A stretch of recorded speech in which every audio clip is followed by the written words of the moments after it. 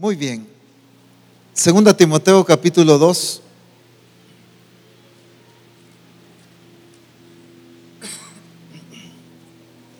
¿Qué estuvimos hablando la semana pasada? Estuvimos hablando tanto, ¿verdad? La semana pasada fue un seminario desde las 9 de la mañana. Para los hermanos que estuvieron viendo la transmisión, solo transmitimos en el horario del servicio, pero comenzamos desde las 9 la primera conferencia, terminamos en el horario del servicio y todavía seguimos después con la cena del Señor y la administración, que fue un tiempo tan precioso en la presencia del Señor. Quiero informarles que el próximo domingo tendremos otro seminario también, desde las 9 hasta el horario normal del servicio. Así que solo el próximo domingo, si ya no tendremos la cena del Señor, pero sí el seminario desde las 9 de la mañana. Así que esto sigue bueno para la gloria de Dios. Segunda Timoteo capítulo 2.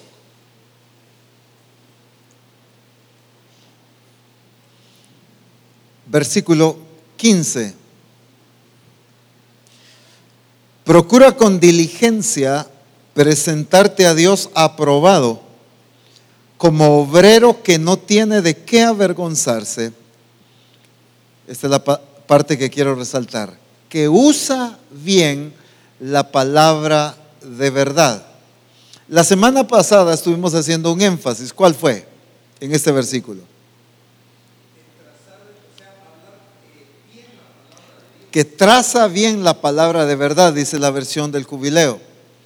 Que traza bien la palabra de verdad. Y estuvimos hablando de la importancia de trazar correctamente la palabra en la vida de una persona para que eso defina el rumbo, las decisiones y las acciones que esta persona debe tomar. Hoy en la mañana, antes del servicio, en el seminario que tuvimos, estuvimos hablando un poquito sobre esto, precisamente la importancia de trazar, pero de acuerdo a la predicación de las buenas nuevas. Las buenas nuevas, ¿quién era? Dijimos, es Cristo. ¿En qué aspectos? En su obra y en su vida. Esa es la predicación de las buenas nuevas. Y cuando presentamos la buena noticia de Cristo, estamos trazándole a la persona sus decisiones, sus acciones, su meta de una vez. Entonces, por eso es importante trazar correctamente la palabra de verdad. En este caso específico, aunque obviamente es bien amplio, solo quiero resaltar esta parte. En el evangelismo, no se limita a evangelismo esto, que conste. Solo estoy resaltando esa parte. El trazar bien la palabra tiene que ver con el discipulado, que es la parte que vamos a resaltar el día de hoy. Pero ahorita estoy resaltando la parte de evangelismo. El trazar correctamente la buena noticia, el mensaje de Cristo, va a definir a la persona en por qué debe tomar ciertas decisiones, en por qué debe confesar, por qué creer, por qué bautizarse en agua, por qué ser bautizado con el Espíritu Santo. En fin, eso va a definir cuando yo trazo correctamente la buena noticia, pero también va a definir cuando trazo la buena noticia respecto a la vida de Cristo, va a definir su modelo, va a definir su estilo de vida, va a definir la meta que esta persona tiene, que es la expresión de la plenitud de Cristo. Entonces, hablábamos sobre la importancia de trazar bien la palabra de verdad. Pero si ustedes revisan, y por favor quiero escuchar algunas otras versiones solamente en esa expresión, que usa bien la palabra de verdad. ¿Qué dicen otras versiones?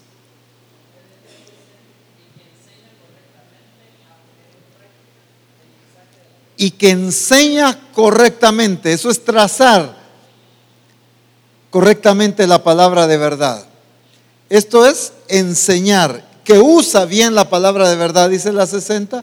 Esta versión dice que enseña bien. ¿Qué otra expresión hay?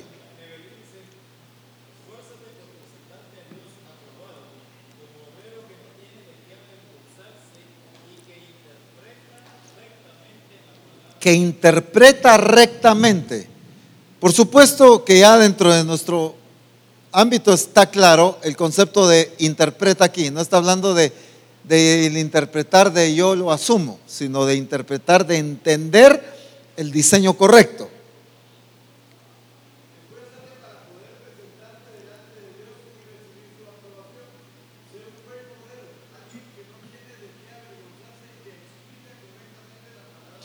Que explica bien la palabra de verdad. Entonces, hay varios conceptos: que explica, que enseña, que entiende o que interpreta bien la palabra de verdad.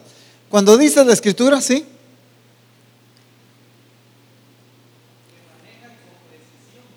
Que maneja con precisión.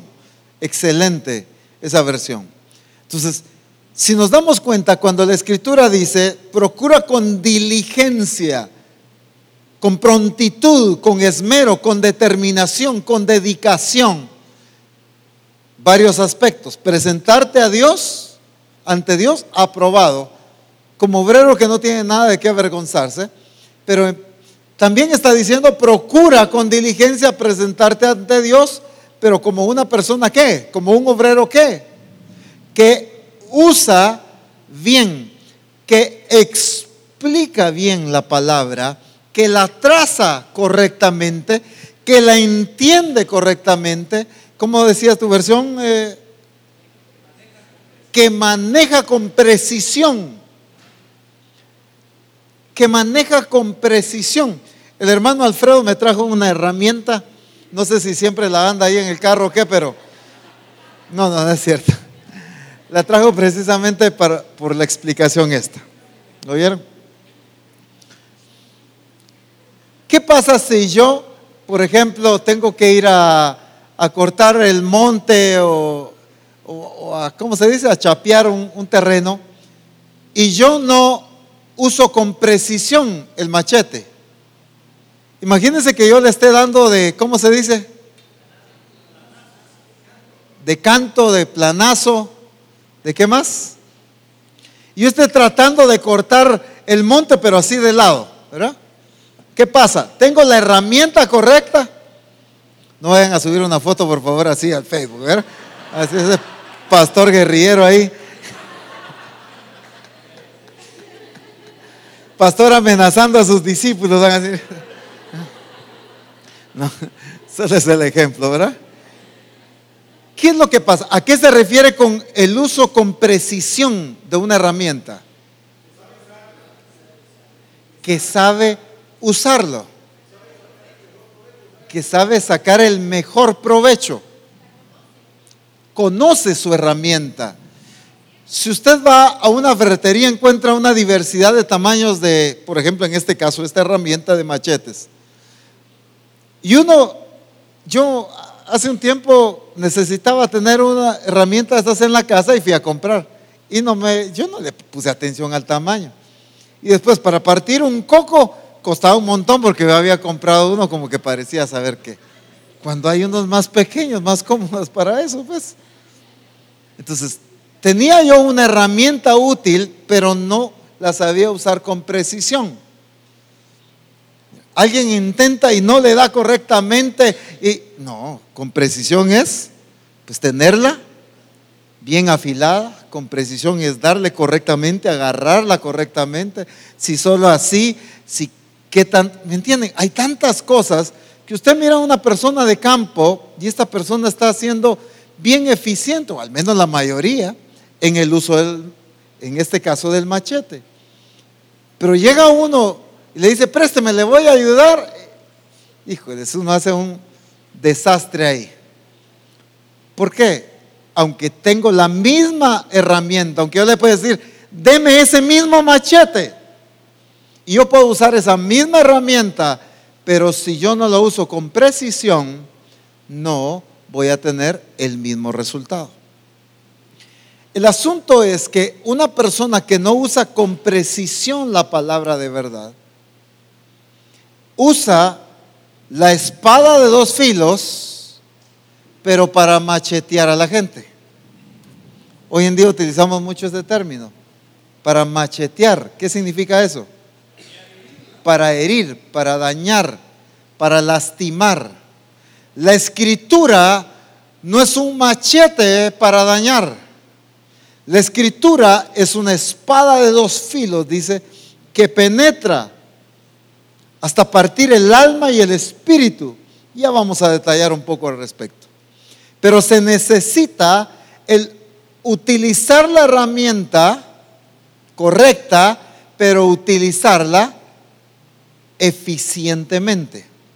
Entonces yo no puedo estar utilizando la herramienta. Yo puedo decir, pero es que yo predico con la palabra, pero es que mire, yo lo agarré con la verdad de Dios. Sí, pero no la usé con precisión, y entonces puedo dañar a la persona.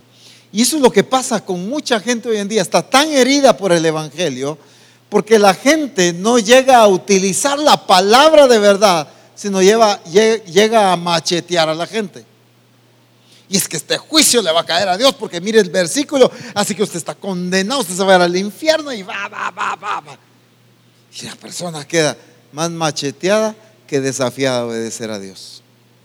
¿Por qué? Pero si yo puedo decir, pero si usé versículos de la escritura, pero si usé la palabra, usé la herramienta correcta. Sí, pero este versículo, el apóstol Pablo está desafiando a un ministro, a Timoteo, no solo a usar la palabra, sino a ser eficiente en el uso de la palabra. Aquí necesitamos desarrollar eficiencia en el uso de la palabra. No se trata de andar una Biblia bajo el brazo y sentarme con alguien y abrirla y empezarle a leer versículos. Se trata de ser eficiente en el compartir la palabra de Dios. En Hechos capítulo 18,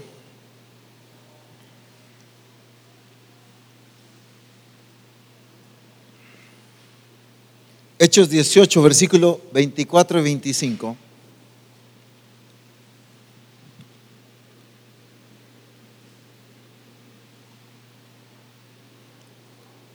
Quiero poner el ejemplo de Apolos. Aunque estaba en un proceso todavía de conocer toda la verdad, pero miren qué tremendo lo que la escritura dice de él.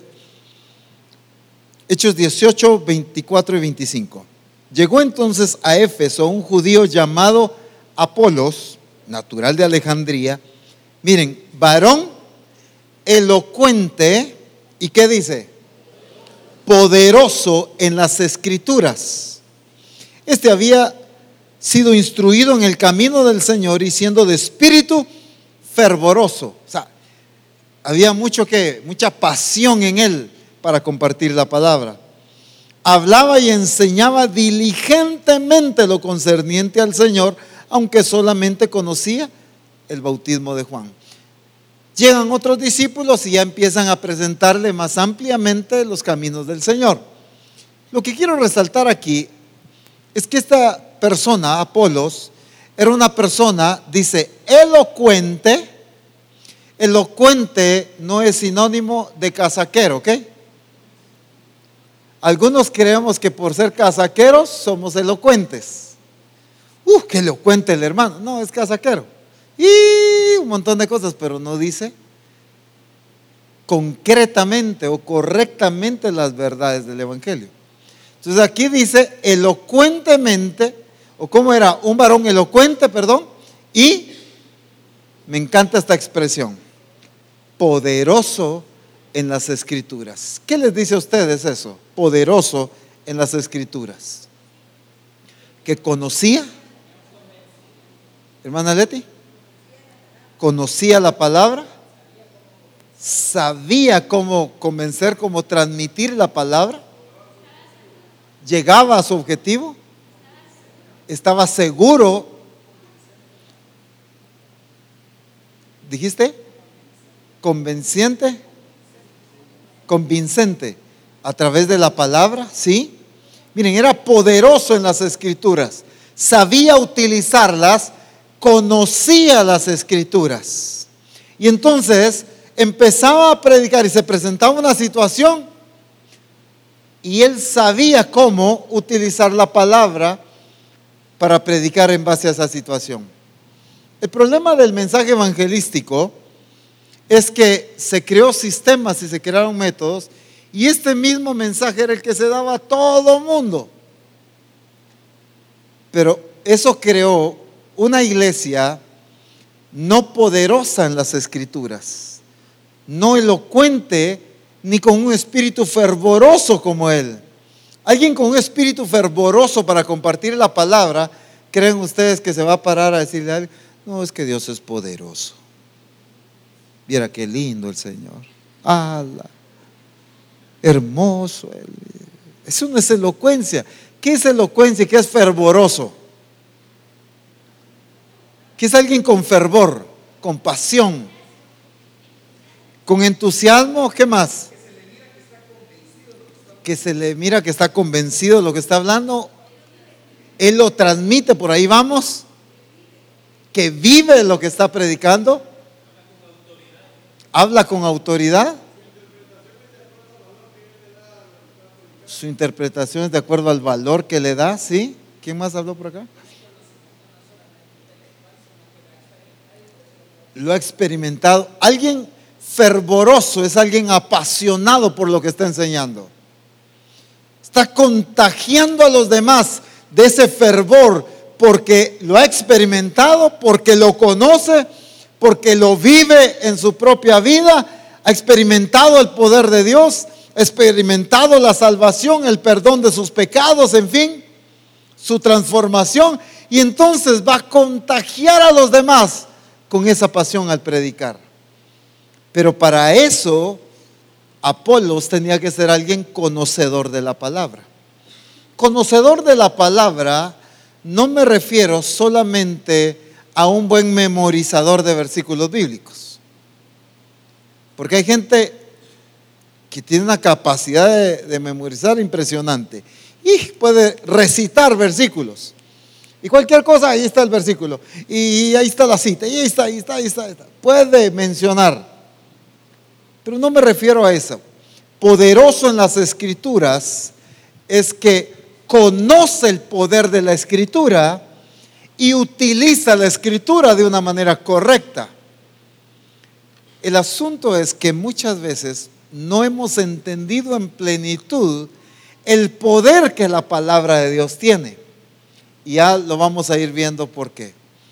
Cuando yo no entiendo el poder que la palabra de Dios tiene, entonces la voy a hablar con inseguridad. Voy a predicarla dudando si va a ser efectivo o no.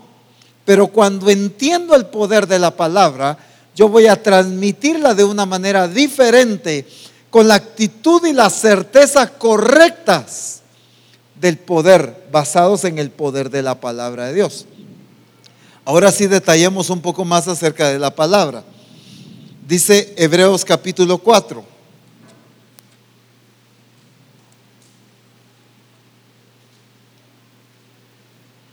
Quiero que le ponga mucha atención a estas expresiones, porque no son simbolismos, no es una idea, no son palabras que quisieran decir otra cosa, no son metáforas, son palabras exactas.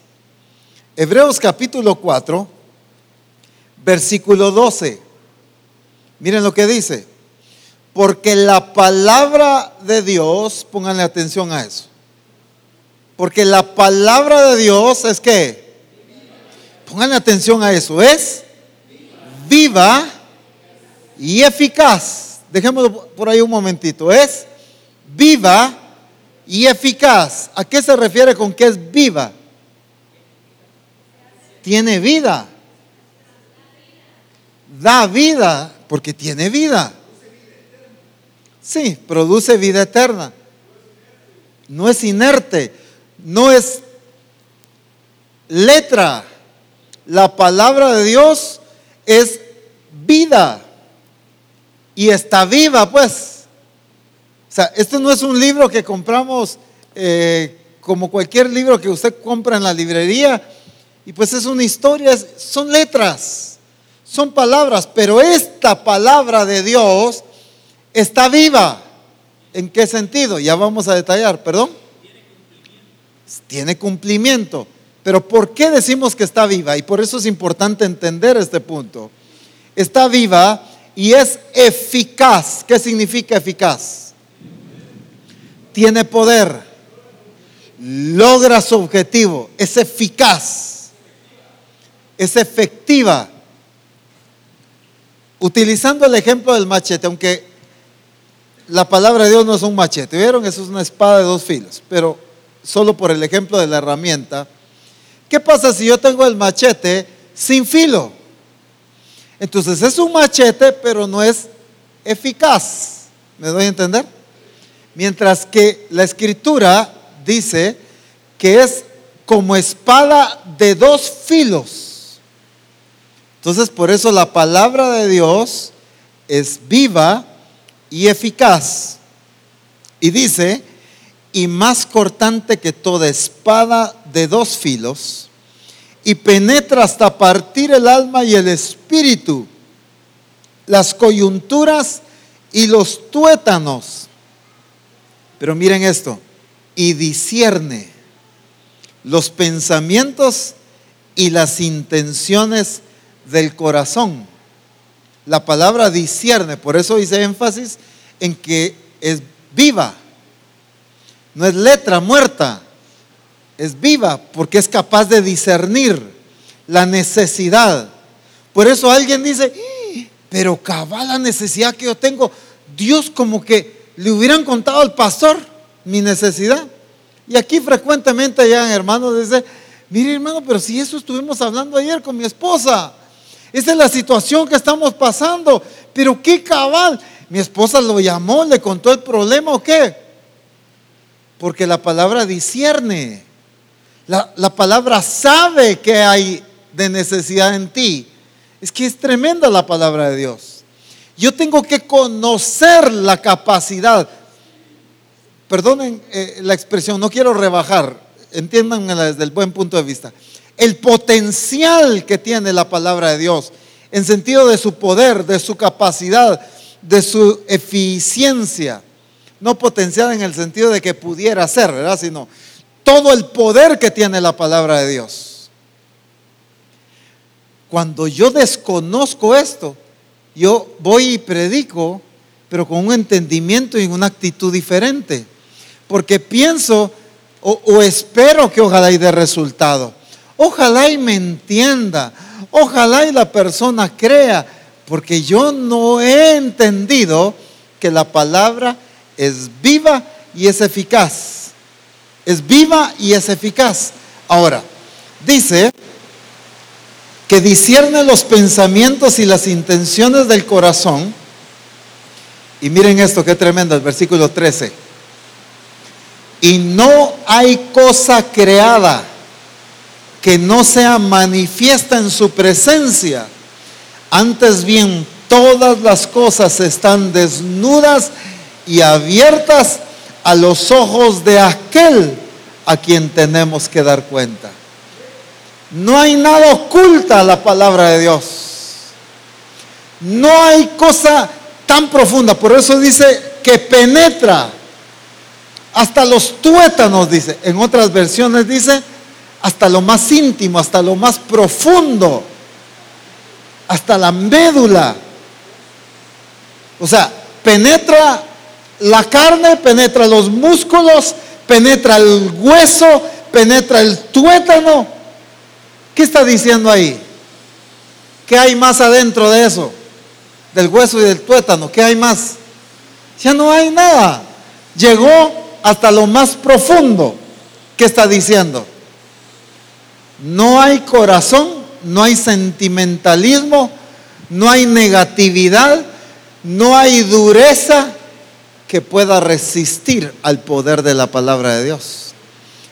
Si yo no entiendo eso, yo voy con una actitud, ¿y para qué le voy a hablar a mi vecino? Ay, si usted supiera, ese mi vecino es duro usted. No, él no va a entender. Es porque yo soy el que no he entendido el poder de la palabra de Dios. Ah, no, porque es que usted no sabe, apóstol. Mire, mi primo, mi prima, lo que sea, pasó unas experiencias tan difíciles que está sumamente amargada en su corazón.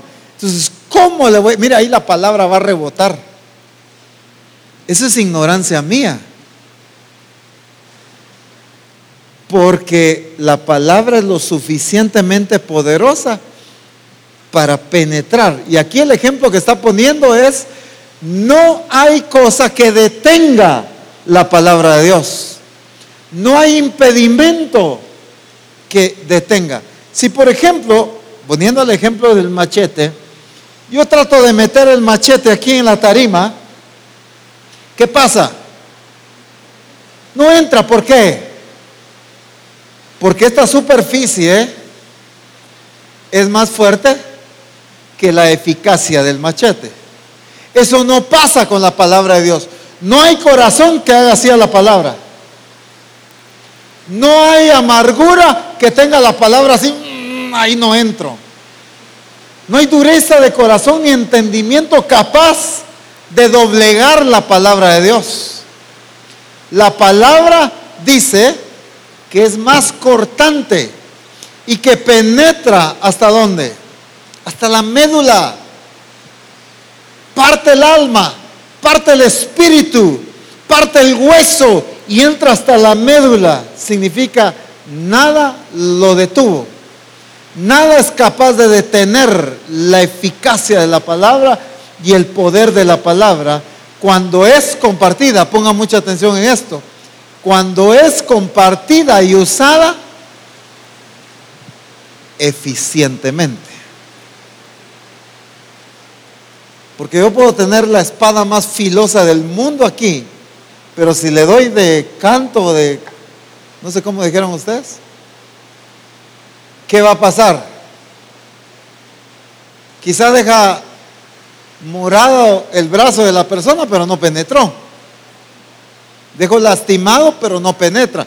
Yo tengo que ser capaz de utilizar eficientemente la herramienta.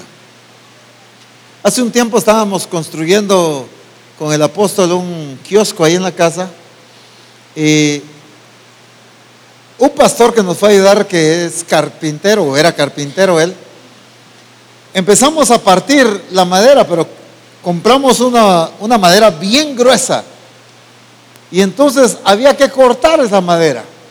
Y entonces yo veía que él agarraba el serrucho con aquella eficiencia, partía. Es cosa, ay Dios, eso es de niños, dije yo. Qué fácil. Pero le voy a ayudar. Y esa cosa así, torcida, y se quedaba trabado el serrucho. Pero qué raro. A ver, dele usted. Y él empezó, se lo lleva. No, hoy sí. Para otro lado, la misma madera, la misma herramienta. ¿Cuál era la diferencia? La eficiencia en el uso, la capacidad y la incapacidad de usar correctamente la herramienta. El problema del cristiano hoy en día es que en el evangelismo tenemos la palabra, pero la desconocemos y no nos hemos vuelto discípulos poderosos en la escritura, discípulos eficientes en el uso de las escrituras. No hemos desarrollado nuestra capacidad de entenderla correctamente, de explicarla correctamente. Y entonces decimos, no, mi vecino sí es duro usted. Mi jefe, si viera, durísimo de corazón. Y entonces, ¿qué estamos diciendo con eso?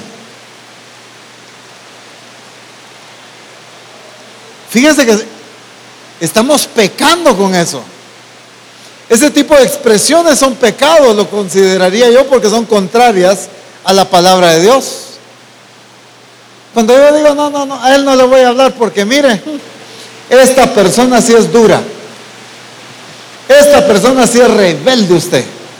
Esta persona sí está amargado. ¿Qué otro ejemplo? ¿Esta persona qué? Híjoles. Bueno, tiene el demonio adentro, dice.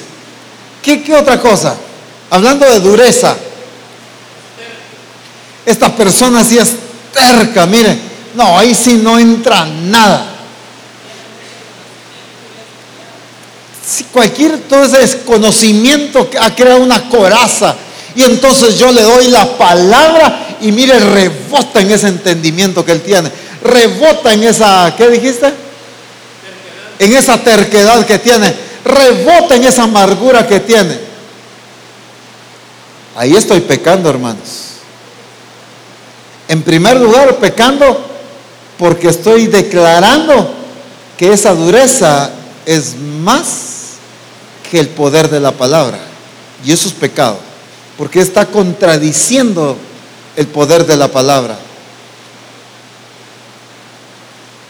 Y el problema entonces no es la capacidad o el poder de la palabra, sino el problema es la forma incorrecta que quizás estoy usando la palabra de Dios. Entonces, ¿qué es lo que debo corregir? Hermanos, mire, usted puede decir, mire, apóstol, usted quiere ir a cortar todo, a chapear ahí todo el monte que tiene en el terreno, pero mire, sería bueno que le saque filo de su machete, pues. O sea, quizá en ese caso la herramienta necesita un ajuste, pero en la palabra no necesita un solo ajuste si es perfecta. La palabra es viva, la palabra de Dios es perfecta, no tiene error. El problema no está entonces en la palabra, el problema está en mi incapacidad, en mi falta de conocimiento y en mi falta de destreza para usar correctamente la palabra de verdad. ¿Qué es lo que el Espíritu Santo está desafiándonos hoy? ¿A qué entendimiento quiere llevarnos el Señor respecto a esto? A la determinación. Dice el apóstol Pablo, le dice a Timoteo: procura con diligencia, con esmero, con dedicación.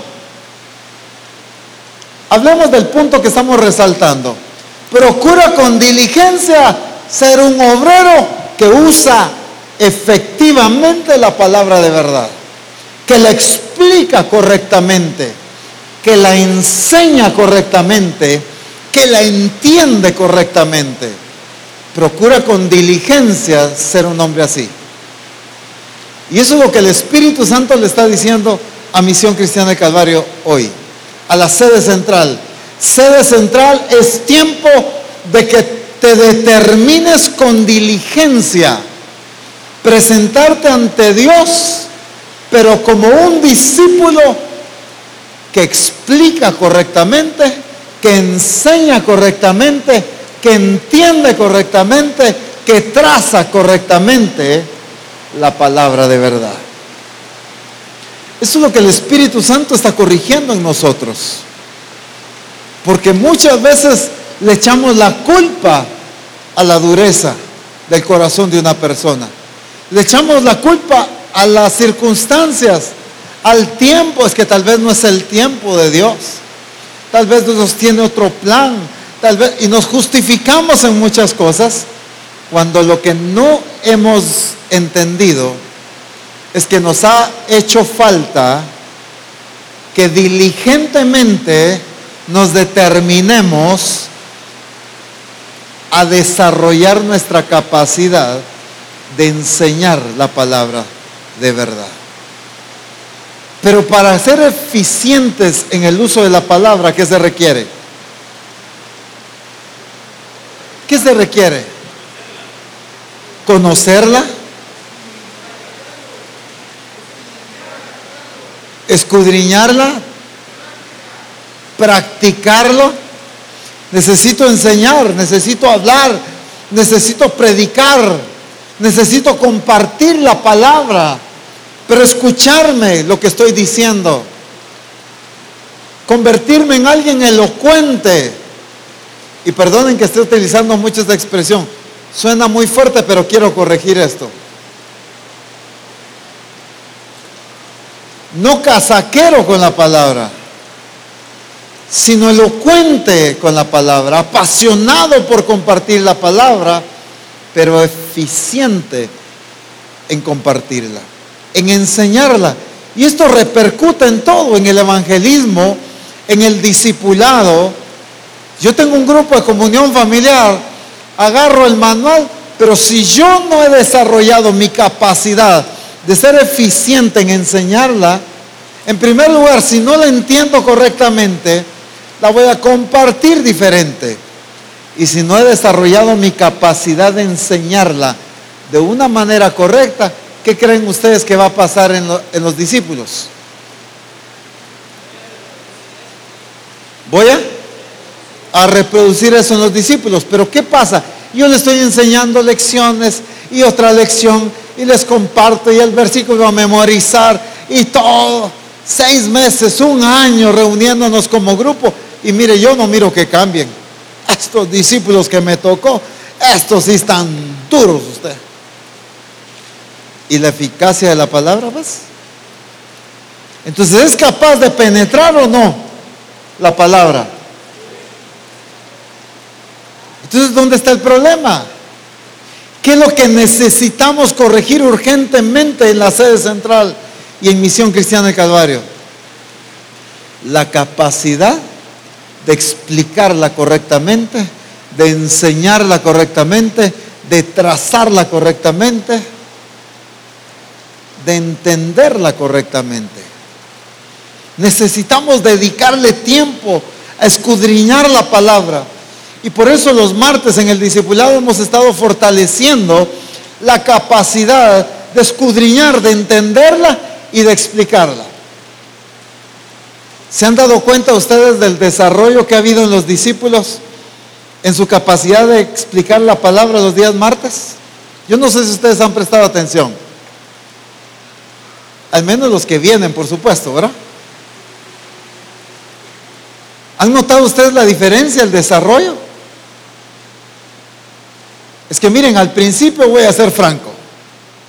Al principio les decía, un versículo les decía, a ver, quiero escuchar, ¿qué significa esto? Aporten. Ay, Dios santo. Esa era de la otra elocuencia, oye. En término chapín, ¿qué? Por ahí vas. Casaca, pues, puros cuentos. Y un montón de palabrerío y explicaciones que se oyen lógicas, que se oyen buenas, excelentes, pero realmente no fundamentadas en la palabra. Pero ahora, si han prestado atención en el discipulado, cómo han ido desarrollándose las aportaciones. Oh, la escritura dice esto, y yo entiendo, y yo veo en la palabra aquí, allá, y hay un desarrollo. Pero eso, ¿cuándo sucede, hermanos?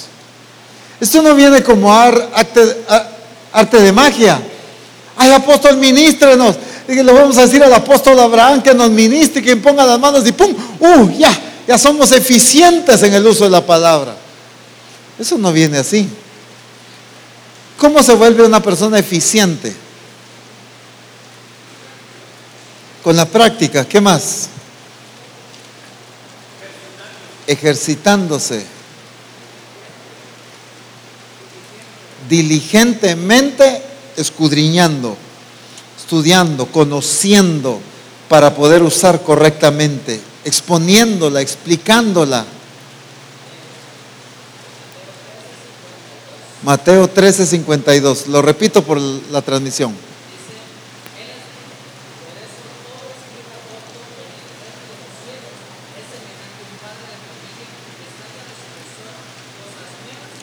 ¿De dónde? De su corazón. Ajá.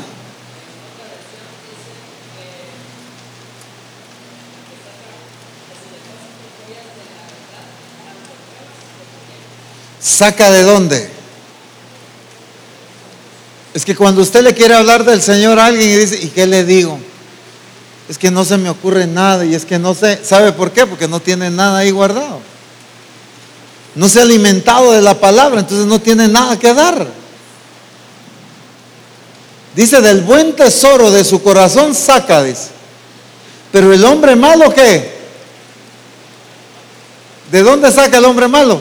Del mal tesoro que hay en su corazón. Un Apolos, ¿por qué era elocuente? Porque era poderoso en la palabra. Porque se había alimentado de la palabra, conocía la palabra. ¿Alguien oí por ahí? Bien nutrido.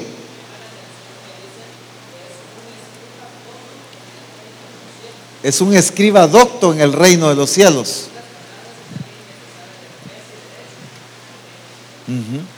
Dentro del reino de Dios, el concepto cambia. Allá en la religiosidad era solo conocimiento, era información. Pero en el reino de Dios no dice de dónde lo sacan. De su corazón, no de su memoria. Porque en el reino de los cielos es el alimentarnos de la palabra. Es escudriñar, es dedicarle tiempo a la palabra, volvernos doctos, volvernos ¿qué? Expertos en el conocimiento y en el compartir la palabra. Uno de los más grandes errores, dentro de tantos por supuesto, uno de los más grandes errores que existen en la iglesia hoy en día es creer que el único que tiene que escudriñar la palabra es el pastor para predicar el domingo. Es que la palabra no se escudriña para predicar, nada más. Se escudriña para vivirla, para conocer el propósito de Dios, y de toda esa riqueza que vas a tener para predicar. Hay muchos ministros incluso que como solo se preparan para predicar, no son doctos, no son poderosos en la palabra.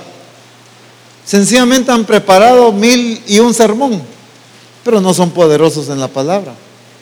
Es que poderoso en la palabra no es que ya prediqué 2500 mensajes. Poderoso en la palabra es que sé la eficacia, el poder de las escrituras, que la uso correctamente en cada circunstancia, en cada momento y en cada vida. Que cumplo, que soy el instrumento utilizado por Dios para que su palabra cumpla el objetivo trazado. Voy a decir así, solo por darme a entender, entiéndame bien por favor. La escritura dice que Dios envió a su Hijo para que nadie se pierda, sino que sean salvos, pero ¿por medio de qué? De creer en el Hijo, ¿sí o no? Ok, ahí está la verdad. La verdad está en la palabra de Dios. Pero ¿qué tiene que suceder para que una persona experimente esa verdad en él? Que yo me convierta en el instrumento para que esa verdad yo la use poderosamente y la comparta para esta persona. Entonces yo soy el instrumento para que la palabra de Dios se transmita para esta vida. Y entonces esta persona, ¿qué pasa en él? ¿Qué experimenta? Salvación, por ejemplo. Entonces, la palabra de Dios fue dada para propósitos definidos. Pero yo, cuando la comparto, me convierto en el instrumento para que esa palabra cumpla su objetivo en la vida de esa persona. Si yo no la conozco, si yo no la comparto, ¿de qué sirve que llenemos las librerías de Guatemala con un montón de Biblias? ¿De qué sirve que llenemos cada casa en toda Guatemala de Biblias? O sea, no estoy diciendo que eso sea malo. Hay entidades que hacen y regalan y todo, qué bueno, que lo sigan haciendo. Gloria a Dios. Pero ¿dónde se vuelve efectiva esa palabra? Cuando una persona la conoce, la escudriña, se vuelve poderoso en el uso de esa palabra y la comparte con eficiencia. Y entonces esa vida es transformada. Esa vida viene a los pies de Cristo. Esa vida se sujeta al señorío de Cristo. Ahí cumplió el propósito por el cual el Padre le envió. Pero ese propósito se cumple a través de discípulos que con determinación se propongan a presentarse ante Dios como personas que entienden, que enseñan, que trazan correctamente la palabra de verdad. El desafío hoy, y aunque vamos a seguir escudriñando otro día acerca de todo ese poder de la palabra, el desafío hoy es que nosotros nos determinemos. Procura con diligencia. Sede central, procura con diligencia. ¿Cómo dice otras versiones? Solo es la expresión, procura con diligencia. Esfuérzate. Sede central, esfuérzate. ¿Qué más?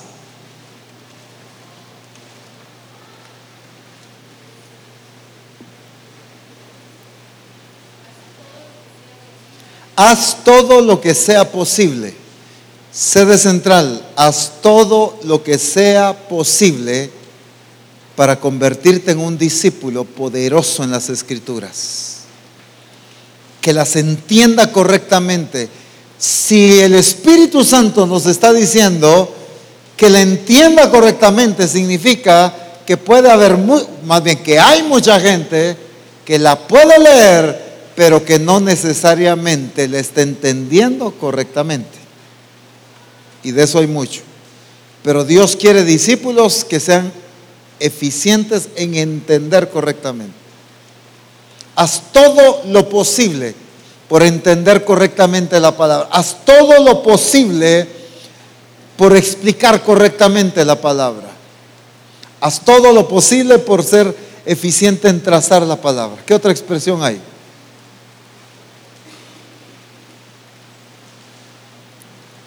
Procura con diligencia. Sede central, procura con diligencia presentarte ante Dios aprobado, como obrero que no tiene de qué avergonzarse. Todo eso es vital, todo eso es importante, definitivamente. Solo que hoy estoy haciendo un énfasis nada más, no estoy rebajando lo demás. El énfasis que hoy el Espíritu Santo nos está haciendo, que procuremos con diligencia presentarnos ante Dios como gente que entiende, que explica, que enseña, que traza bien la palabra de verdad. Para eso se necesita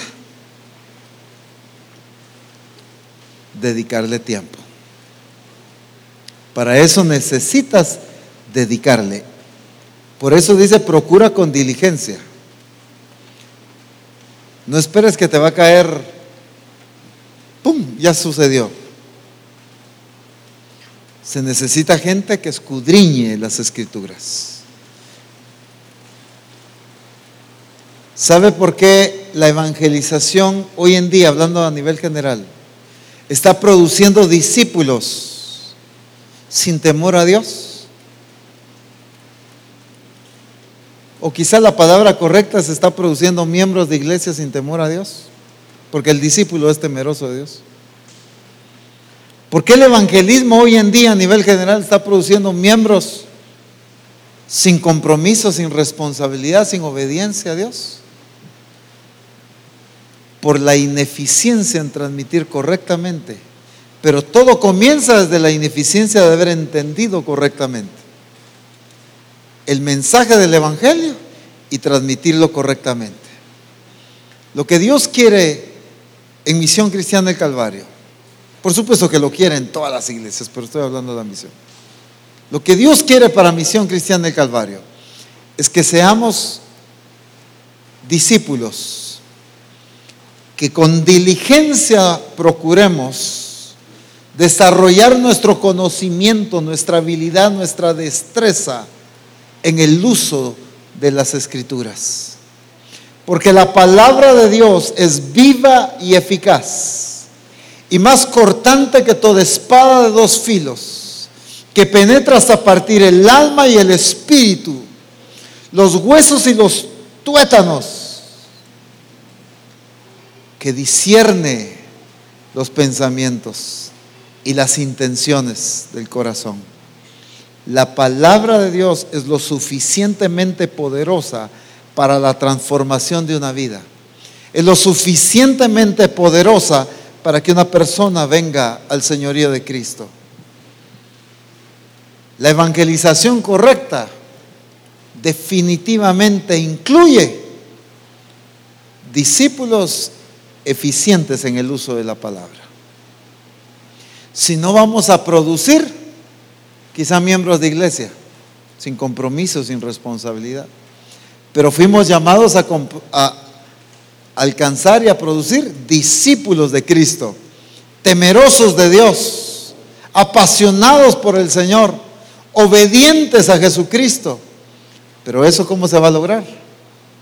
A través del uso correcto de la palabra de Dios. ¿Hay algo que se le resista a la palabra? ¿Qué es más poderoso que la palabra? ¿Qué es más duro que la palabra no pueda penetrar? ¿No hay nada? ¿Seguros?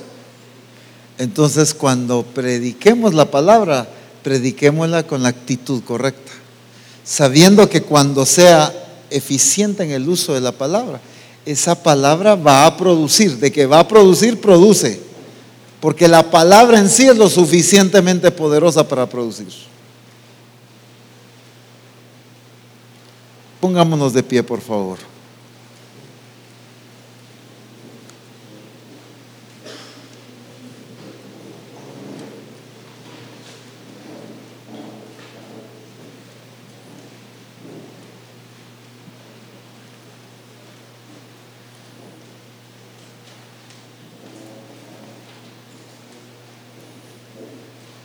¿Cuál fue el desafío del Espíritu Santo hoy a tu vida?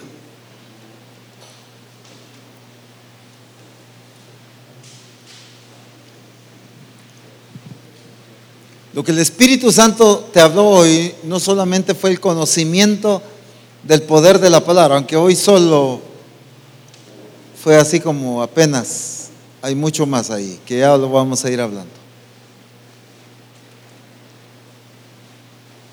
El desafío del Espíritu te llevó a ¿qué? Procura con diligencia presentarte ante Dios aprobado, como obrero que no tiene nada de qué avergonzarse, que usa bien la palabra de verdad. No se trataba de que Timoteo fuera apóstol, no se trataba de que lo había dejado como pastor en una iglesia, se trataba de que él desarrollara su eficiencia en el uso de la palabra. No es el título, no es el ministerio, no es la posición, no es el cargo que te da la eficiencia. Es tu determinación de buscar, de escudriñar, de alimentarte de la palabra. No es porque ya soy discipulador, es que soy pilas para dar la palabra. No es porque soy pastor, es porque yo ya soy pilas para predicar.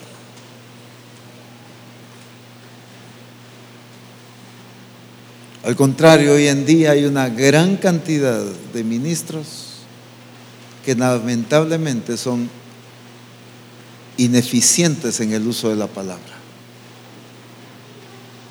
¿Qué es lo que te da eso? No es la posición, no es un ministerio, no es el llamado, es tu búsqueda, es tu determinación.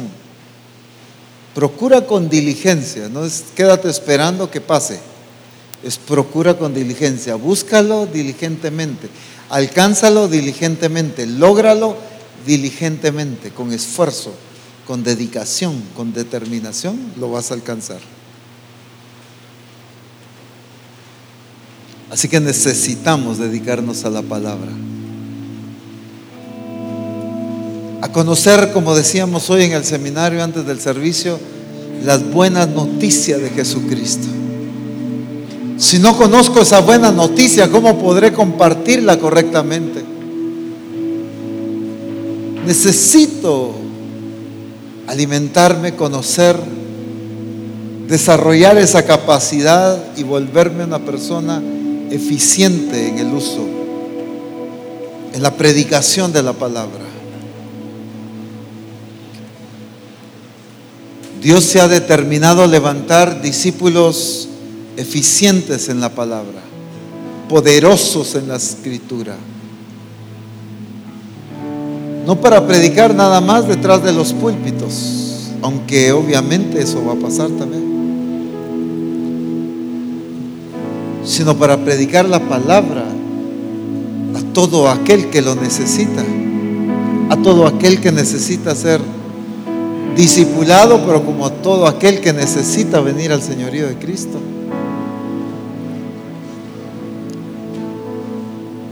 Compartir las buenas nuevas, predicar la buena noticia, pero de una manera correcta, poderosa, con pasión, elocuentes, pero también fervientes, pero también poderosos en la palabra, en las escrituras.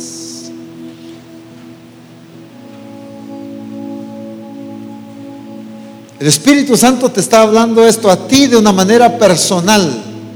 Es a ti que te lo está diciendo. Y es en ti que Él se determinó convertirte en un discípulo poderoso en las Escrituras. La obra de su Espíritu es para llevarte a alcanzar eso. La naturaleza de Cristo en ti es para llevarte a ser poderoso en las Escrituras, eficiente en la enseñanza de las Escrituras. Lo que se necesita es tu determinación a partir de hoy.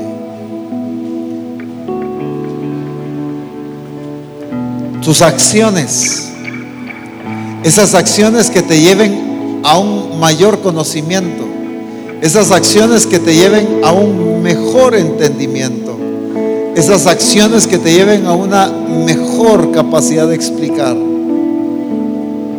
de enseñar a otros.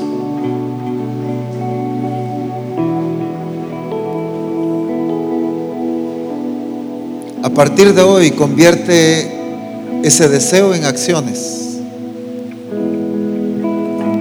porque son las acciones las que te van a llevar a ser poderoso en las Escrituras. En el nombre maravilloso de Cristo Jesús. Señor, gracias, porque estás santificando tu nombre en medio de nosotros, por lo que te determinaste a hacer y por lo que estás haciendo